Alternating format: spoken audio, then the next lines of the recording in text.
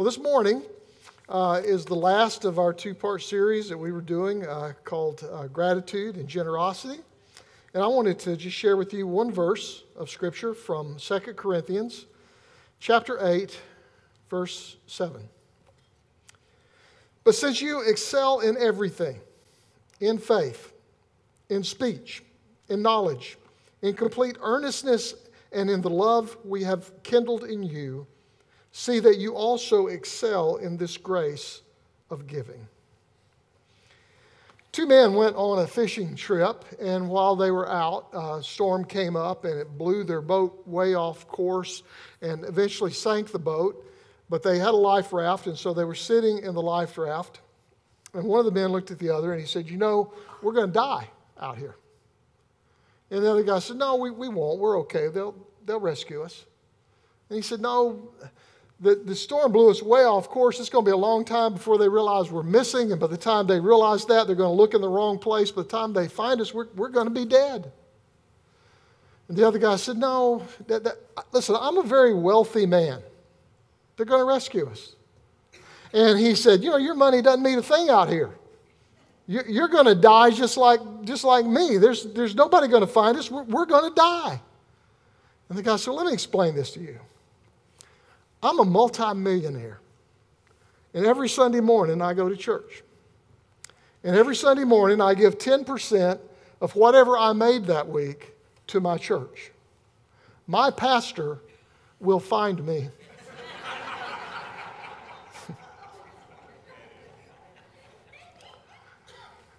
Now, there are a lot of benefits to being generous. That's just one of them. So live courageously. I will find you. Unless Pastor Pam finds you first. So there's actually a lot of good things that come from generosity, and yet generosity is the virtue that nobody wants. I have had people come to me and say, "You know, Pastor, I wish I were more loving. I just don't love the way I want to and the way I ought to. I wish God would make me more loving." And I've had people come to me and say, "You know, I wish God would help me to be more forgiving. Sometimes I hold a grudge and I just don't forgive people the way I should. I wish I was more forgiving." And sometimes people will come and they say, "You know, I wish I extended kindness more. I'm not always observant of other people, and I just wish God would help me to be, to extend kindness more than I do."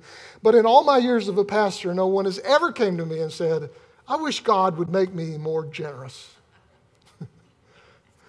Because when it comes to loving and showing mercy, we got a ways to go. But when it comes to generosity, we're just fine, thank you. We're doing good.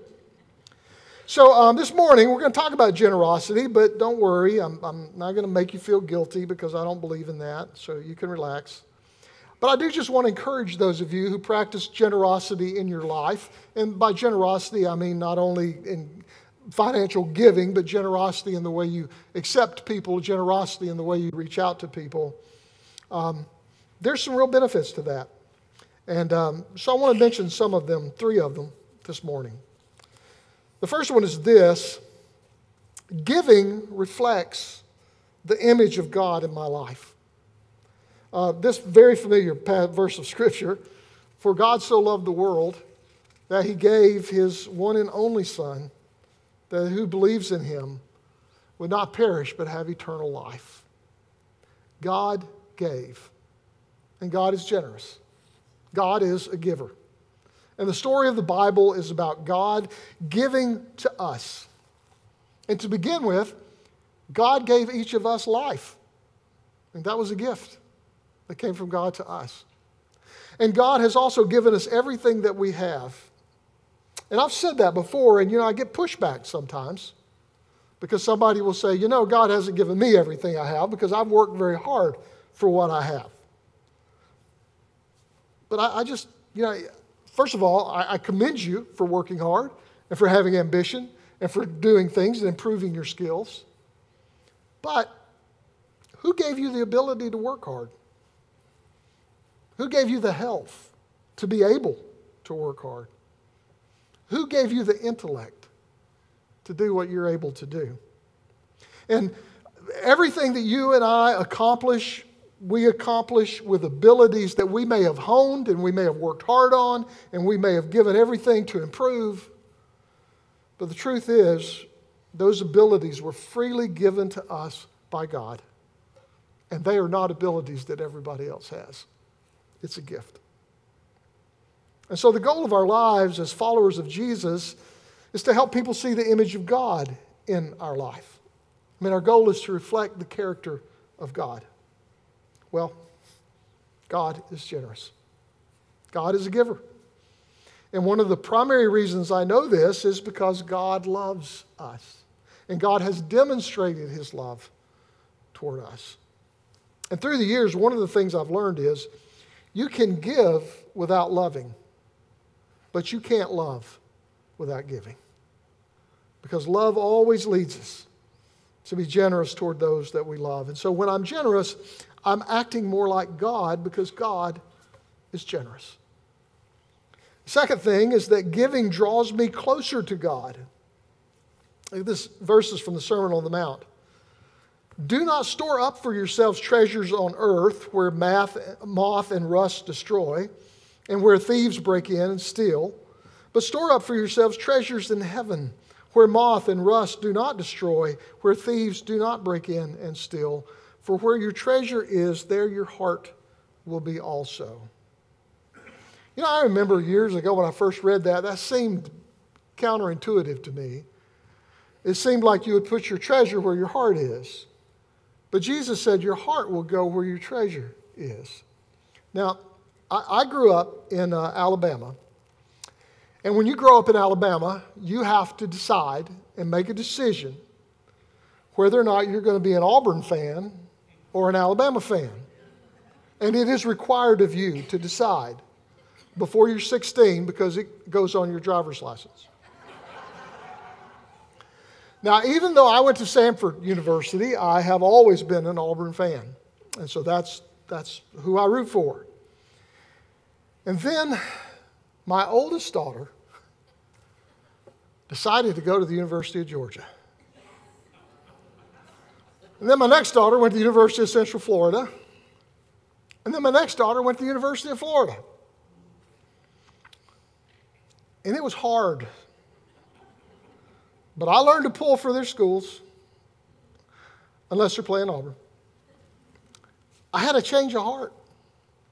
And one reason is because I sent a lot of my monetary treasure to those schools. I am heavily invested in those schools. And so I want to see them do well since I put that much treasure into them. But you know, the other part, the greatest treasure I sent there were my daughters. And since those schools are important to them, then they're important to me. Because where your treasure is, your heart follows. And so that changed my heart. And when we're generous with our treasure toward God, our heart follows. Giving to the things of God draws me closer to God. And then the third thing is that giving is the antidote to materialism. Look at these verses in 1 Timothy. Command those who are rich in this present world not to be arrogant, nor to put their hope in wealth, which is so uncertain, but to put their hope in God, who richly provides us with everything for our enjoyment. Command them to do good, to be rich in good deeds, to be generous and willing to share. In this way, they will lay up treasure for themselves as a firm foundation for the coming age, so that they may take hold of the life that is truly life. Now, we live in a culture that teaches us to get all we can all we get, and sit on the can. We live in a culture that teaches us that our net worth and our self-worth are the same thing. But we live in a culture that lies to us. And it's just so easy to get caught up in materialism and consumerism, no matter how many times it disappoints us. Your worth is not determined by your bank account. Your worth is not determined by how much you can give. Your worth is settled because God loves you. And that gives you all the value and worth that everybody else has. You are created in the image of God, and you are loved by God. When my daughters were children, they had dolls. And some of them were like expensive Christmas presents that we gave them.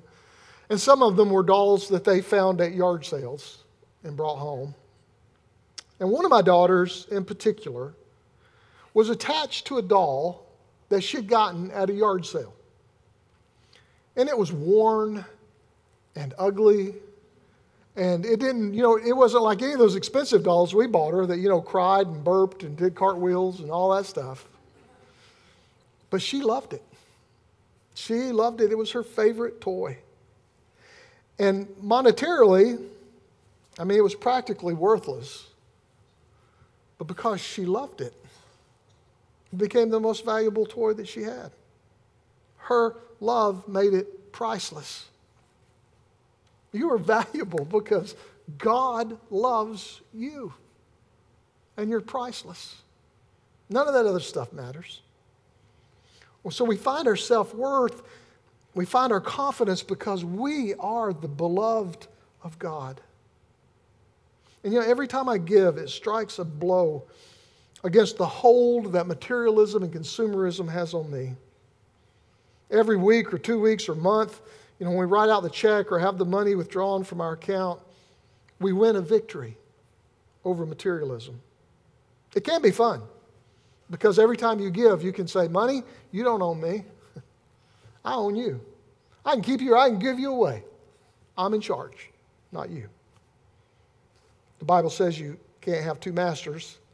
Can't serve God and money, and so every time you give, you demonstrate that God is your master. Now, I know that nobody likes to come to church and hear sermons about giving money. And I'm aware that's the reason a lot of people don't go to church. But at St. Paul, we don't talk about this much, but the fact is that to maintain ministries and start new ones requires resources.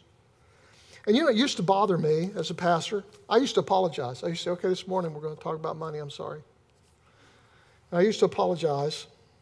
But then another pastor was saying he did the same thing. He used to apologize and say, I'm sorry, I'm talking about this.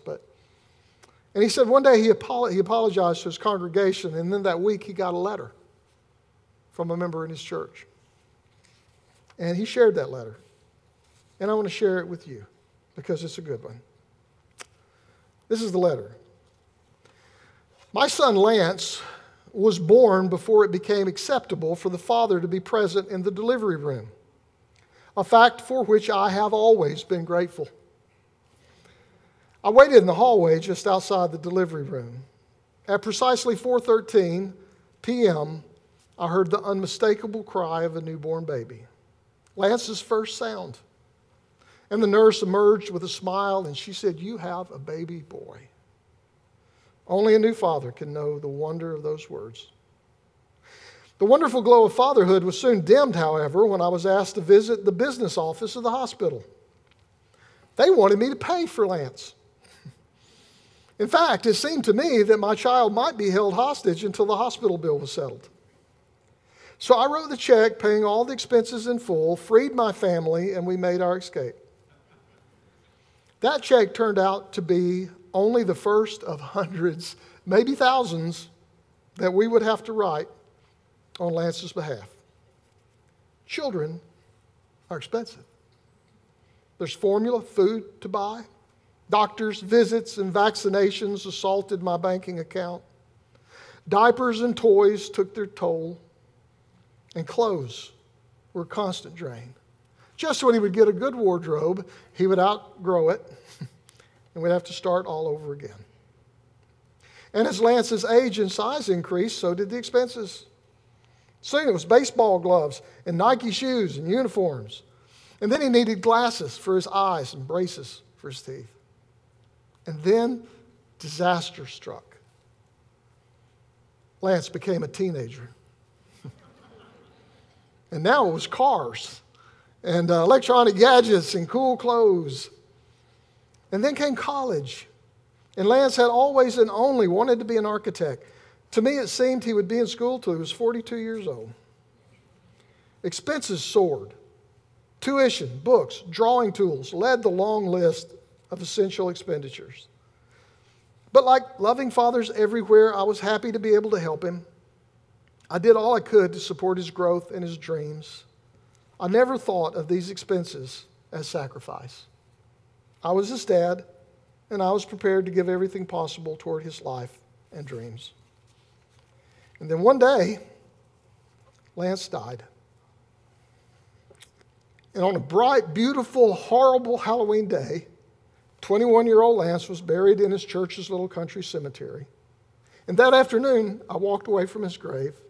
And since that day, I have never spent another nickel on Lance. That's how I learned it. Death is cheap. Death can be sustained without expense. It's living that's costly. It's growth that's expensive. And our dreams and visions and hopes require resources. Death doesn't. That's why I'm glad my church needs money. Because a living, growing, thriving church will always require the continual, consistent, and conscientious financial support of its members. And that's the church I want to belong to. That's why I will always belong to a church that needs money. I got to tell you, after reading that letter, I have never thought about my giving to the church in the same way. All of us, we could be a part of a church that does nothing, and it would cost us little. But this church made a hard decision to sell a beloved place in order to be able to do ministry in the community, in order to grow and be alive. We could just keep our ministries at a minimum, and we could underfund our budget and live off that money in the bank for a decade or so. I mean, many of us will be retired or gone by then. And that would require little of us. But St. Paul has never been that kind of a church. And you're not that kind of a church. I mean, you chose to be a part of a church that makes a difference in the community.